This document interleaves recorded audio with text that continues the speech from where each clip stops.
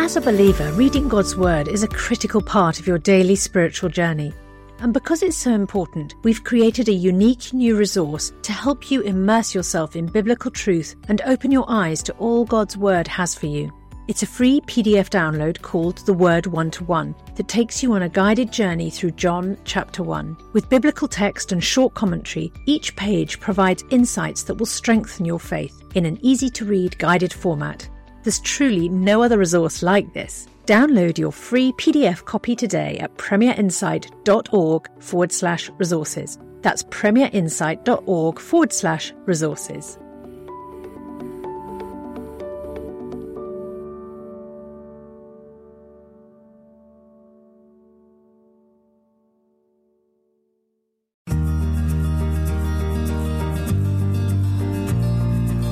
Premier Podcasts.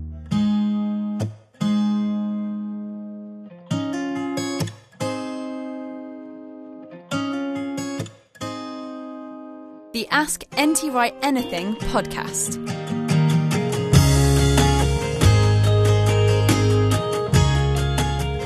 Hello and welcome along to the podcast. This is Justin Briley, sitting down with Tom Wright for your fortnightly Theology Fest. The show brought to you by Premier in partnership with SBCK and NT Wright Online.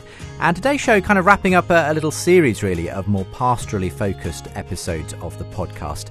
And today's questions include questions on sexual sin, tragedy and coming back to faith. So do be aware, if you're listening with others, especially young ones, that some of today's questions include adult themes and sensitive issues. Of course, you can ask your own question by registering over at our website, askntwright.com. That'll also get you access to updates on the show, the newsletter, special offers, entry to our regular competitions, bonus videos, and much more. And just a reminder that we're actually running a competition right now. You can get yourself entered for the prize draw for one of 3 signed copies of Paula biography from Tom Wright, simply by signing up to the newsletter over at askntwright.com, and we'll be pulling the winners after Easter. You'll also find links there to support the show. As a thank you, we'll send you Tom's exclusive ebook from the show, 12 answers to questions about the Bible, life and faith. If you're able to support the show financially, we're very, very grateful. And a date for your diary. This is coming up really soon, actually, so you may or may not be in time for this, depending on when you listen to today's podcast. But I'll be sitting down with Tom for his session on Jesus, Paul and the Question of God at Westminster Chapel this Thursday, the 12th of March. Not too late to book your place for that and be there in person if you'd like to. The details are available from the info from today's podcast. And of course, Tom is coming for a whole day of teaching, training and learning together at Unbelievable, the Conference 2020 on Saturday, the 9th of May. Loads of other fabulous guest speakers as well, including Tom Holland, who he'll be sitting down with for a conversation during the course of the day on that day. Our theme is how to tell the greatest story ever told. Do book your seat now over at unbelievable.live. Going to be a fantastic day in central London. Unbelievable.live, Saturday the 9th of May. That's all the housekeeping for the moment. Let's get into today's edition of the show.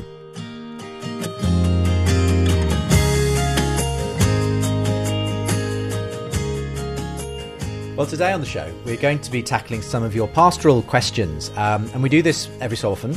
We sort of did it a little bit last time, actually, Tom, looking at some specific marriage issues. But today, it's a whole range of different questions that have come in.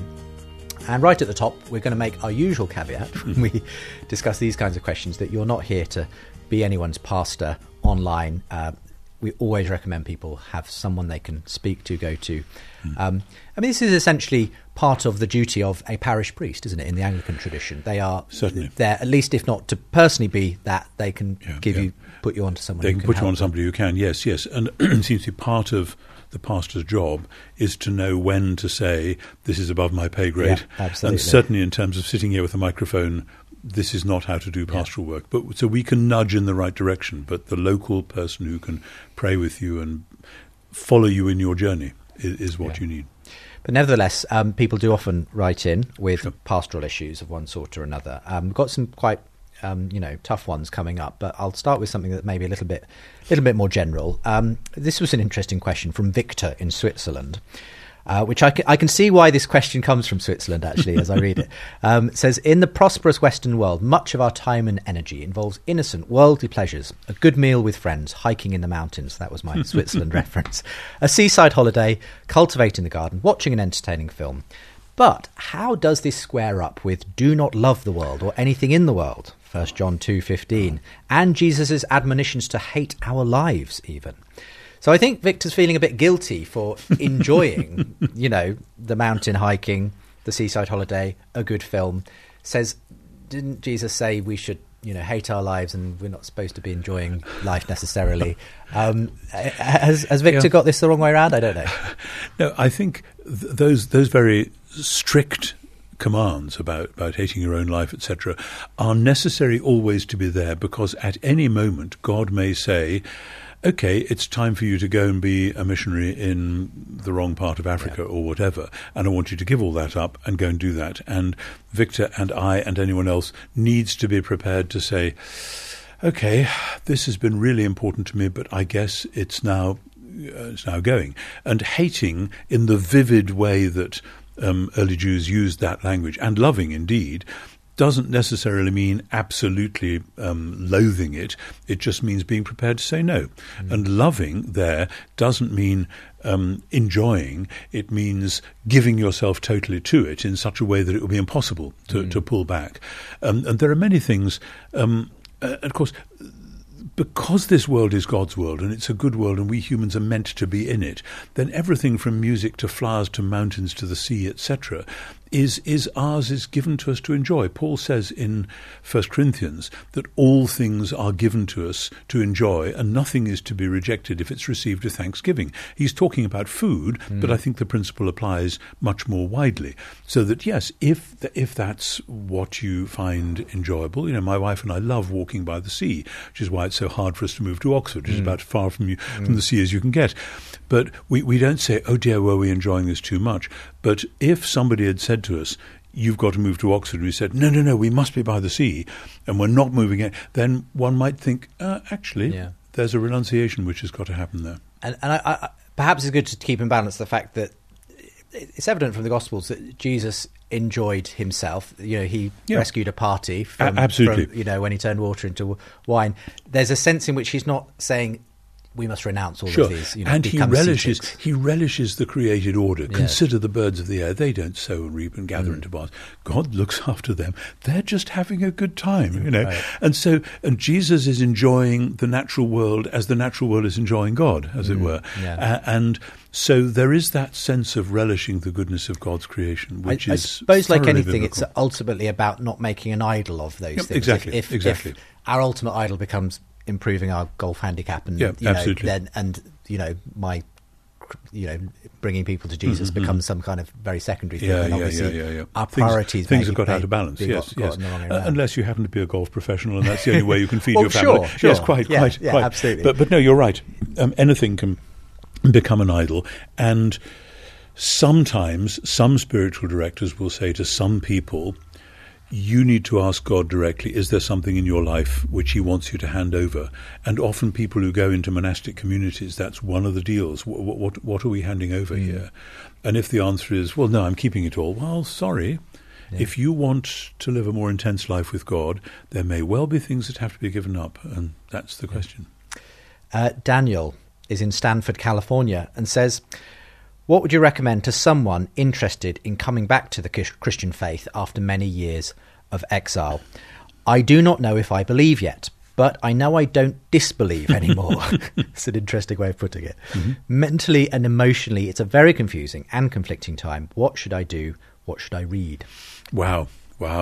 That's a great question. I mean, because I don't know Daniel personally, I don't know whether he's somebody who normally works out of his intellect with the feelings coming along behind, or whether he's somebody who goes into things feelings first with and letting the brain catch up later. And I would recommend quite a different bibliography according to which it was. Many people in many parts of America recently have found Dallas Willard's books very helpful. Because I think he and I are quite close in some ways, I haven't found his style as easy for me to get hold of. But also I think we are quite different personalities.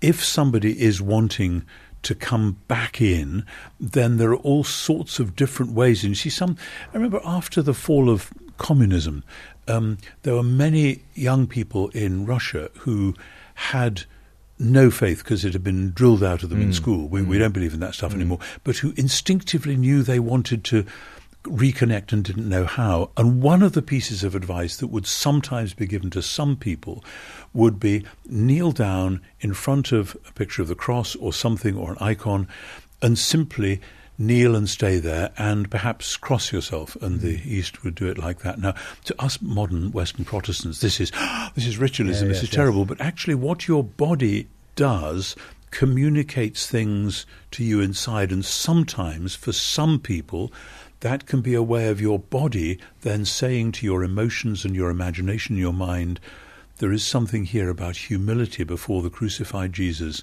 which actually is going to be the centre of my life. Now, I wouldn't recommend that to everybody, but I wouldn't disrecommend it either. Yeah. For some, but obviously for me, I would say this, but I would actually say to anybody and everybody, find a new and different translation of the Bible that you've not used before, and just set yourself to read it with delight, and read whole books as if they were novels, rather than reading it 10 verses at a time. You wouldn't listen to a symphony like that.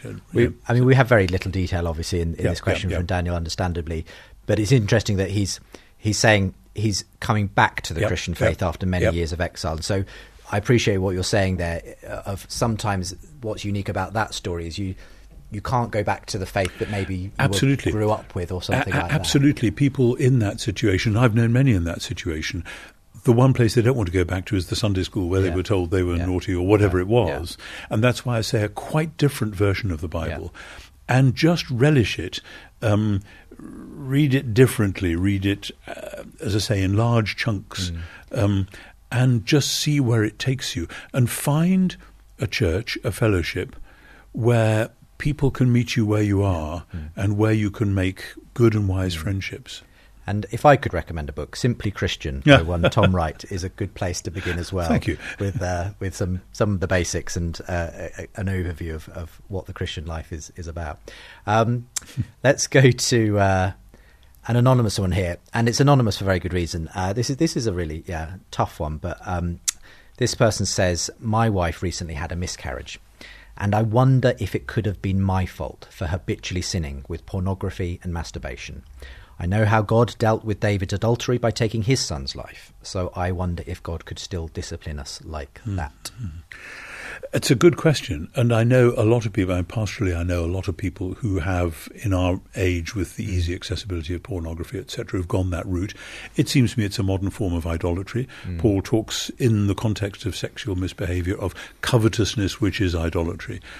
And but in a sense, we are all idolaters at some point. Yes. Whenever we say we're sorry, it's because we have secretly worshipped this or that or the other idol, and it's led us down this or the other dark path.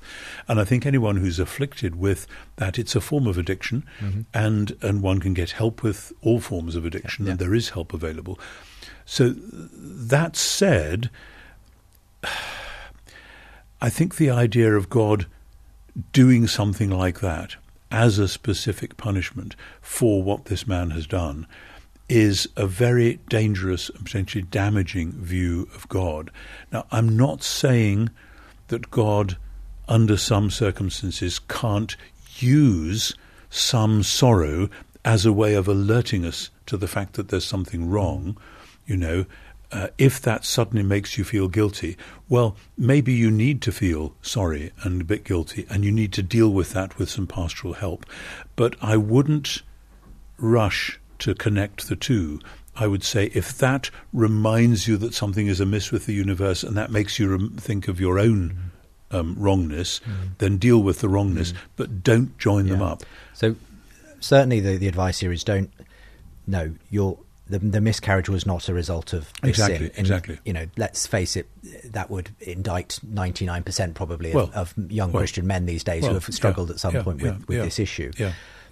But of course, he does see that this appears to be what happens in the Old Testament in David's adultery. Now, what's your take on that, Tom? many other stories in the Old Testament which go different ways. God deals with David because he's the anointed king, for goodness sake. And David needs his nose rubbing in this at this precise point. And then, strangely, the next child to be born is Solomon, and he's David's successor. So what's all that about?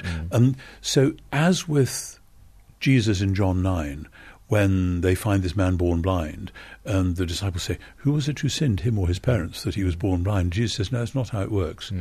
And there is a sense of, please don't rush to make the connection between one particular sin or set of sins and one particular physical result.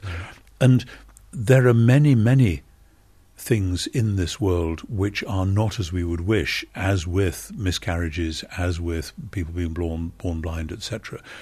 And because we have a strong sense of the justice of God, which is a good strong sense, we all tend to short-circuit the process and say, if God was just, he wouldn't have done this unless ... Therefore, maybe it's this. And I want to say, back off, back right off, and be humble before God. Talk to a pastor about this, but do not regard this as a one-for-one, because really it's not like that. Yeah, so our prayers are with you there. You obviously have not left the name, but certainly don't connect this with the miscarriage, but nevertheless, obviously do everything within your power to deal with the issues that you are aware are besetting. But thank you.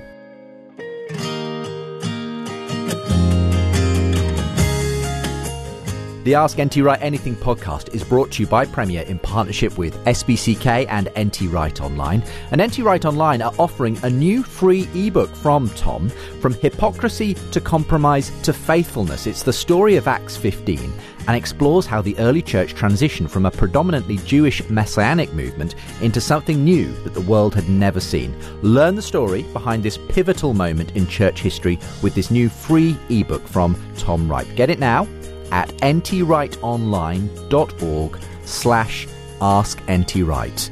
That's ntwrightonline.org/askntwright.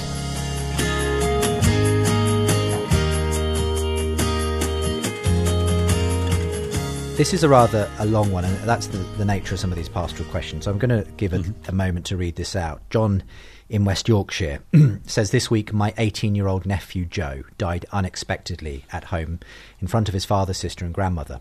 Air and road ambulances attended, as did the police. However, before the paramedics arrived, my brother, his father, dutifully performed CPR. A team of paramedics tried vainly for close to 2 hours to resuscitate Joe. He was eventually declared dead in hospital. This story is in itself heartbreaking, a family that witnessed the shocking death of a loved one at such a young age and so unexpectedly. Sadly, the story requires some additional context. Joe's mother died from cancer when he was just 2 years old. My brother never remarried. He stopped working and dedicated his life to raising his 2 children in the most saintly, committed, patient and loving way. I'm writing this message since I've been slowly reconnecting to my faith after around 20 years of being agnostic. I was born a Catholic and eventually stopped practicing upon the death of my father and Joe's mother, who died within a few years of each other. While I cannot say I was fully reconciled to Christ, I enjoyed the exploration of faith I was pursuing, largely stimulated by the Unbelievable podcast. And while I could rationalise my father's death and even my sister-in-law's death, though she was very young, this last tragedy has introduced us to an entirely new sphere of suffering. Half of my brother's family is dead. My mother, who's almost 80, has lost her husband, sister-in-law, now her grandson, who she helped to co-raise with her brother. My mother comes from Italy, born into poverty, suffering during the war. Now she has to deal with this. She's a devout Catholic and performs the rosary almost nightly. Her prayers are simple. She asks God to protect her children and above all her grandchildren. So where was God when my nephew died? Why would a loving God permit this type of horror to affect our family? Why has this prayer been so evidently unanswered? None of it makes any sense to us all. I look forward to hearing your response. I mean, we're getting even there, I'm sure, a potted history of what's obviously has been an awful situation for all involved. Sure. And John is simply saying, I want to reconnect with my faith, but when life throws all this at you, it's hard to see how there's a loving God in the middle of it. Yeah.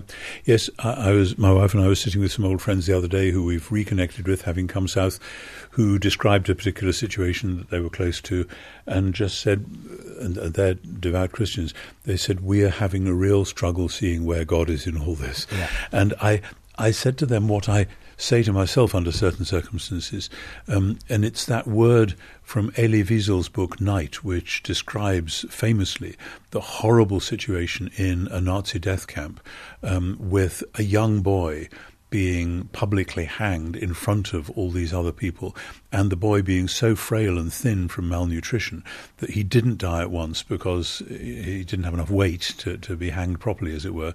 And somebody shouting, "Where is God? Where is God?" And somebody saying, "He is there hanging on that rope."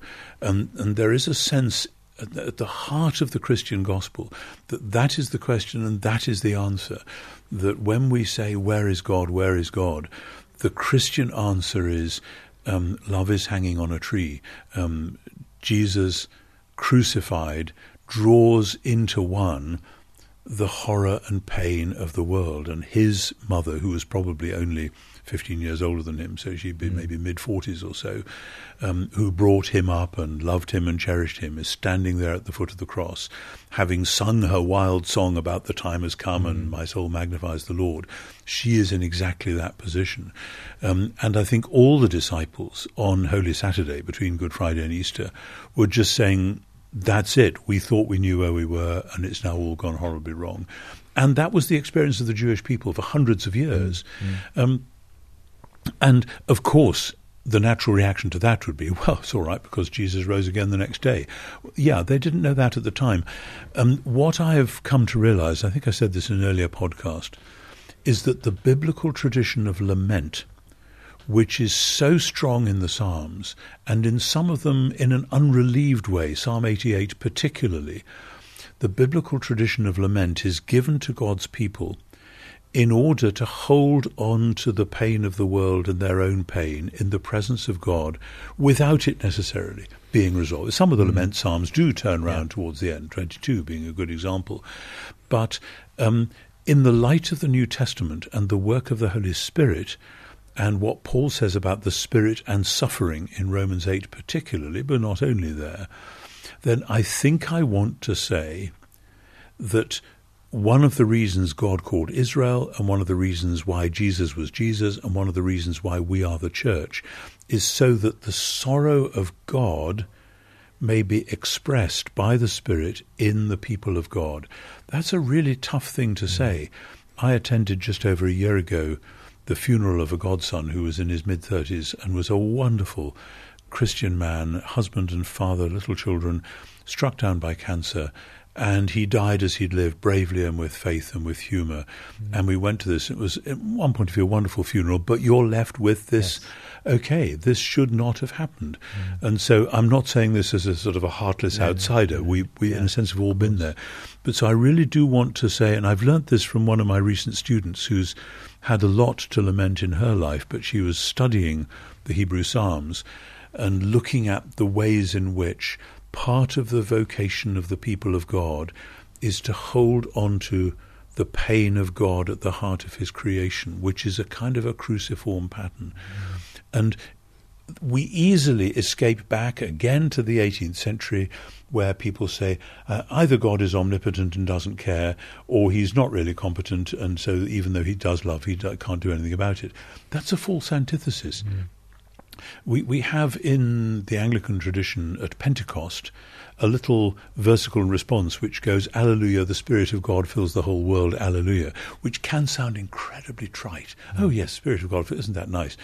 And I once preached a sermon beginning with that, and I said, if the Spirit of God fills the whole world, then what the Spirit of God is mostly doing right now is grieving. Yes. Because think of Syria and think of North Africa and think of many, many places in the world.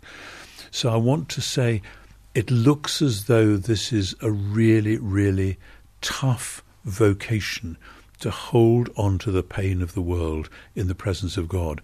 And if that reminds you of Jesus stretching out his two arms on the cross and holding together the pain of the world and the pain of God, then so be it. But I shudder because I don't like doing that. I don't want to do that. Just as we conclude this section, any practical advice for what John might do in these circumstances, as someone who's evidently feels he's got this fragile faith that he's trying to sort of in some sense come back to, but again, it must be to share this puzzle and sorrow and horror with a wise local pastor who can share it and hear it and pray with him, etc. That's got to be the answer. You cannot be a Christian by yourself. You can try for a while, but it's like trying to drive a car with only one tire. Sorry, you need the whole kit, and the whole kit is the larger community of faith. That's not always easy. Some people don't know of a good local church that they trust or whatever, but that has to be what to do. Yeah. John, I hope that helps in some way. It's gratifying to know that there are such a variety of listeners to this podcast, yes, people indeed. who are both well on in the Christian journey, people who are maybe just trying and looking at it to start with. One final question as we wrap up today's programme. Tim is in Tennessee, says, I have a question about God's Spirit indwelling us as it relates to another question. Why aren't Christians more like Christ? Now, certainly, it's much more than a matter of just trying harder. It seems clear we're to be transformed, changed in the core of our being, to become a new creation in which love is our most natural reaction. Yet, I think it's safe to say that the world does not view Christians on the whole as more loving than anyone else. Can you give some practical how-to suggestions regarding our role in being transformed by the Spirit? Wow. Yes. I mean, obviously the old rules are the best, the Bible, prayer, sacraments, and ministry to the poor. Those four are ways in which in the New Testament we are continually reminded that we should be both serving God and becoming like Christ in doing so. And because we are all different, our personalities are different, as Gerald Manley Hopkins said, Christ plays in 10,000 places, that there are many different facets of what Christ-likeness looks like. And I have known some strikingly Christ-like people in my life. I've been blessed to know them, and they're quite different. But as you've got to know them, something about them has just said, I think I'm looking at a bit of Jesus here. And knowing the people that I'm talking about, these are all people of prayer. And people of quite serious prayer, and one from a very evangelical tradition, one from a sort of Orthodox tradition, one from an Anglo-Catholic tradition, and different patterns of prayer. But anyone who opens themselves, takes the time and trouble and to go to a spiritual director and to learn how to pray and to be drawn out in prayer, and to learn how to pray Scripture in such a way that becomes not just something in the head, but something which starts to live inside. And yes, sadly, many Christians give Jesus a bad name, to put it bluntly. And if you look at the New Testament, it seems to be pretty much the same there. I'm not sure that everyone looking at all the people in Corinth who called themselves Christians would have said, oh, that's what Jesus is like. But with some, they seem to have done. Yes. So it isn't just a matter of trying harder, but again, it's a matter of renouncing the modern Western individualism and recognizing we need one another, and corporate prayer, but also having either a pastor or spiritual director who can challenge you and say, now in your prayers, are you doing this? Had you thought about this? And coming from your personality, do you realise that this might be a weakness or a problem? I mean, just to push back ever so slightly as well on Tim's assessment, it's safe to say that the world does not view Christians on the whole as more loving than anyone else. I'd say that's true in the sense that most often, unfortunately, in our media, particular characters get emphasised. And if that's the view that most people have of a Christian, you can understand it. But when you actually ask people about Christians they know, it's often the opposite. It's often actually, but of course my friend so-and-so is a lovely person. Is a really nice person. You know, and has done this for me. So I sometimes think there's rather a difference between the media perception and the actual reality. That's certainly true in many communities up and down this country, places where I've ministered, where the church is on the street, often below the radar, doesn't get into the news, but most of the food banks in this country are run by Christians as volunteers. Most of the people who go and do prison visiting, etc., not all of them. There are many people of goodwill, but in many communities, It's the Christians who will just notice, oh, so-and-so seems to be sick at the moment. Let's just see what they need and we can help them. Of course other people do that as well. Yeah, yeah. We don't have a monopoly on it. But there are many places where, yes, the church is the church.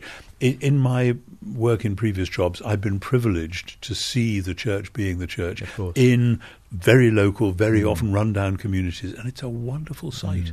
And as I say, people do notice. Thanks again for the time, Tom. It's been great to spend half an hour or so with you. That's great, as always. And I do hope that if your question hasn't been answered, that you'll have benefited at least from some of those that have. And indeed, when it comes to these pastoral issues, that you'll seek out a wise pastor as well to help get through them. For the moment, thanks very much for being with me. Thank you. And we'll see you next time. Yes, indeed. Thank you. And we're all done. Good. Right. Well, it's that was 5-2. A quick 6 hours. Well, yes. 5.5 anyway, by the time I started.